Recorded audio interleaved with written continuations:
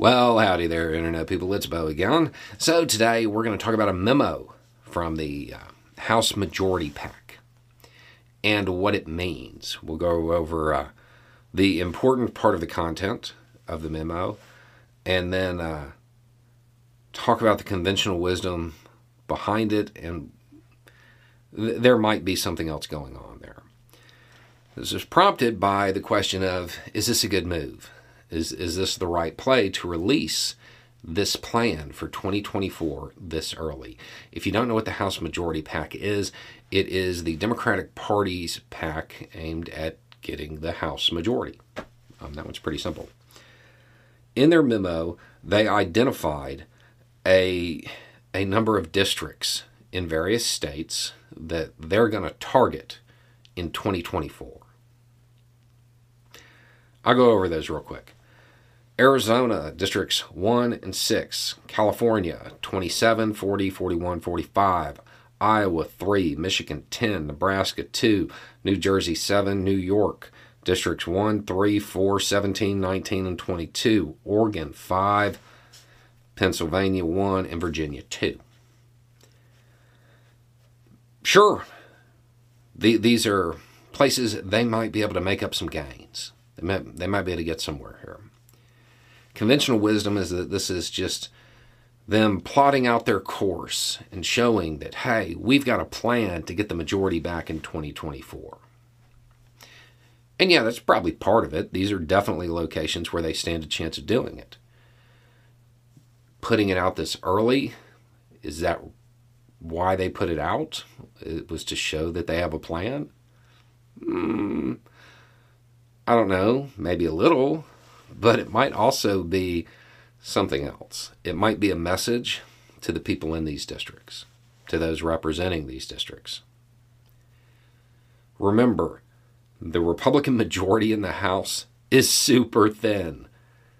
It wouldn't take a lot of Republicans to cross over to help the Democratic Party either pass or block something. If you're in a vulnerable district, you might be more willing to do that, especially if you know the opposition party has already identified you as being in a vulnerable position. One way to kind of shore up support is to move towards them a little bit. Maybe if you play ball with them a little bit, well, it's not worth their time to devote a bunch of resources to defeat you. I would imagine that a lot of the people in these districts over the next couple of years will be mentioned as Republicans who crossed the aisle in an attempt to solidify their position among a base that is possibly one that can be shifted, and also in hopes of making it not worth the expenditure to really go after them to defeat them, because they've been nice to the Democrats in the past. That's probably more what the memo's about, my read. The conventional wisdom is just them trying to energize the base and say, hey, we're going to get the House back and all of that. I don't think so. I think this is more of a message. Like, if you want to... When you need mealtime inspiration, it's worth shopping Kroger, where you'll find over 30,000 mouth-watering choices that excite your inner foodie. And no matter what tasty choice you make, you'll enjoy our everyday low prices, plus extra ways to save, like digital coupons worth over $600 each week. You can also save up to $1 off per gallon at the pump with fuel points. More savings and more inspiring flavors make shopping Kroger worth it every time. Kroger, fresh for everyone. Fuel restrictions apply.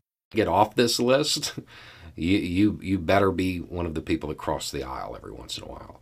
Otherwise, we're going to devote a whole bunch of money to defeating you because you're vulnerable. Probably a smart play. Anyway, it's just a thought. Y'all have a good day.